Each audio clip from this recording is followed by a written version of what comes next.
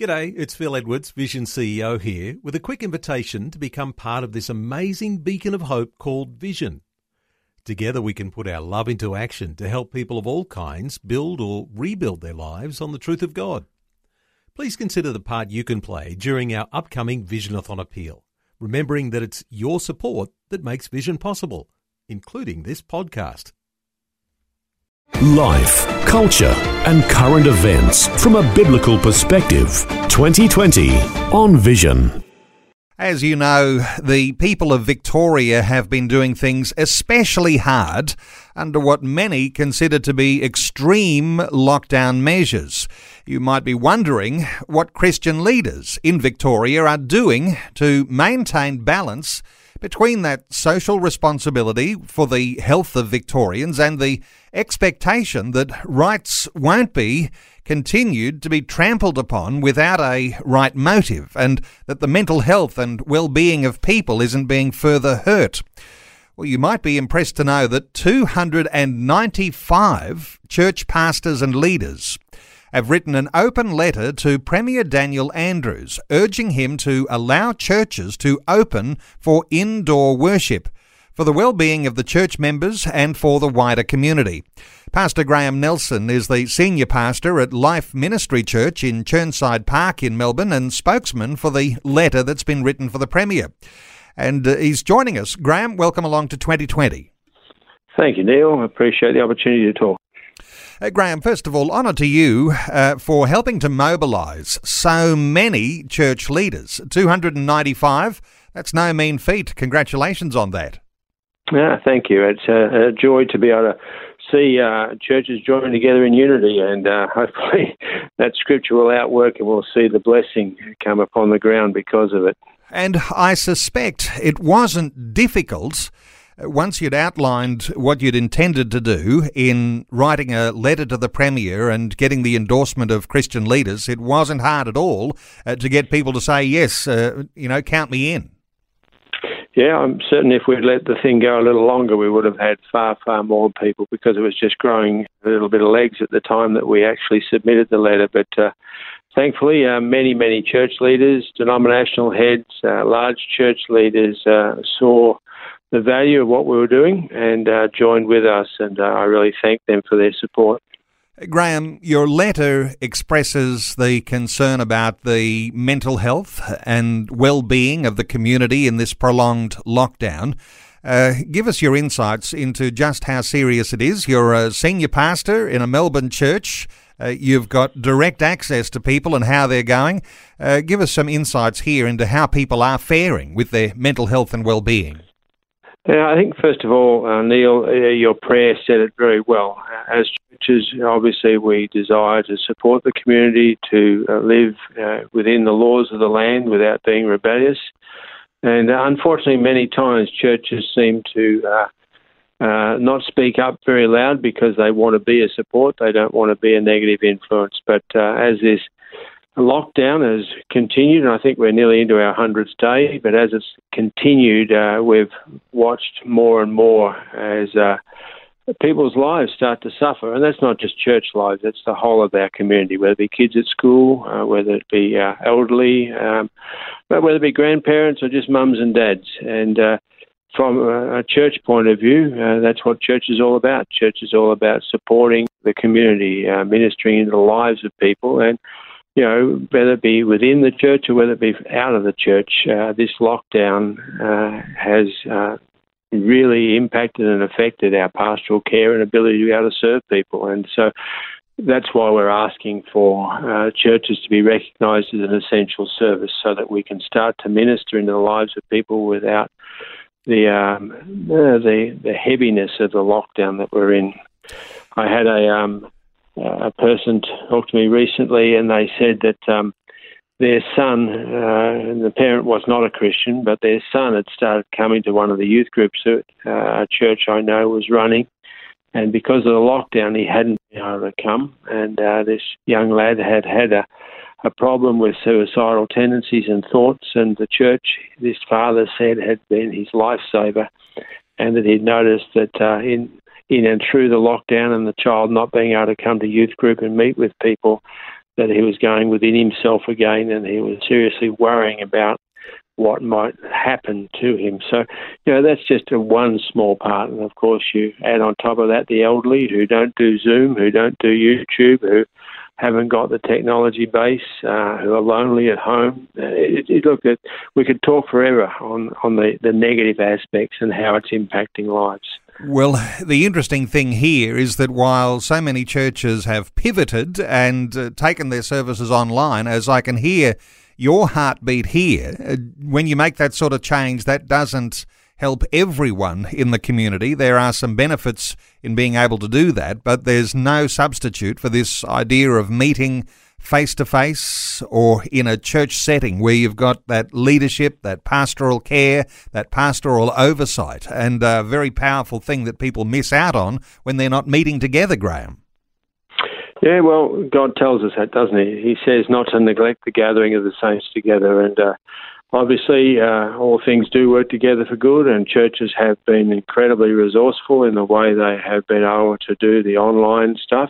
We've done that ourselves. Every week we stream our services, our youth are doing it, all the groups are doing it, home groups are doing it, but as you rightly said, Neil, getting together face-to-face, having a chin wag, being able to see each other in person, nothing beats that. And obviously church is a community, and that's what we need to do, and that's what we want to do. But look, truthfully, if we could be seen as an essential service, that would be a great start. I know that this lockdown has merit, and I know that there's a reason for keeping us apart.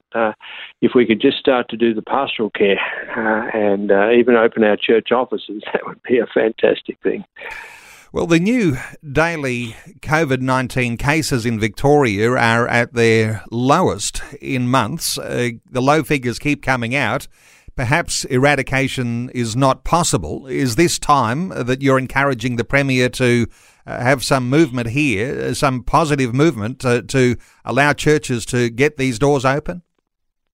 Yeah, I think I don't want to be political, but I think it's community-wide. I think originally it was that we wanted to slow the curve, as it were, and then all of a sudden it became eradication. And I think that's taken the wind out of everybody's sails. And so obviously now is the time to be raising a bit of a voice, and that's happening throughout the community, both from very, very, very many groups.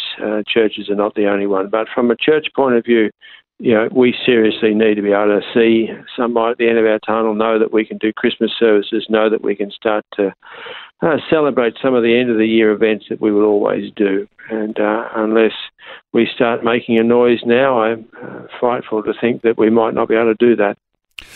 In a sense here, I'm sure that you'd be confident that churches would be able to apply a COVID-safe plan and get that social distancing measures in place, perhaps better than people in pubs and clubs, but sometimes they get a look in ahead of the church. What are your thoughts around the church's capacity to be able to meet safely?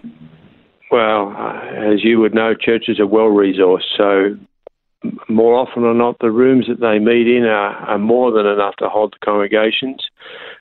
Contract chasing would be so easy with our own databases, and of course, the washing of hands, the 4-metre rule, the keeping records of who's there. It's all so easy. We do it well. We do it all the time. And, pubs and clubs, they're going to be eating. They're going to be sitting across the table from each other. Church is totally different.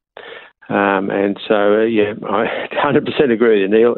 Churches are well versed at being able to do this well. Graham, is there any sympathy at all that you've come across, and you're well connected, not only with those other church leaders, but of course in your wider community where your church meets in Chirnside Park, is there any sympathy at all in the Christian community for the Andrews government's extreme lockdown measures to continue? Look, I'm not wanting to sidestep your question. I don't think anybody is happy with what is happening at the moment. Now, I'm certain that Mr. Andrews is well-meaning. Obviously, there's always going to be some suspicion, and when you know that, like, our Christian school started this week, the kids can't sing, they can't touch each other, they can't go to anything that has any type of Christian content like chapel or whatever. You'd have to be suspicious in some of these things. And obviously church worship is a big part of what we do. So not to be able to even come together and sing would be a hard thing.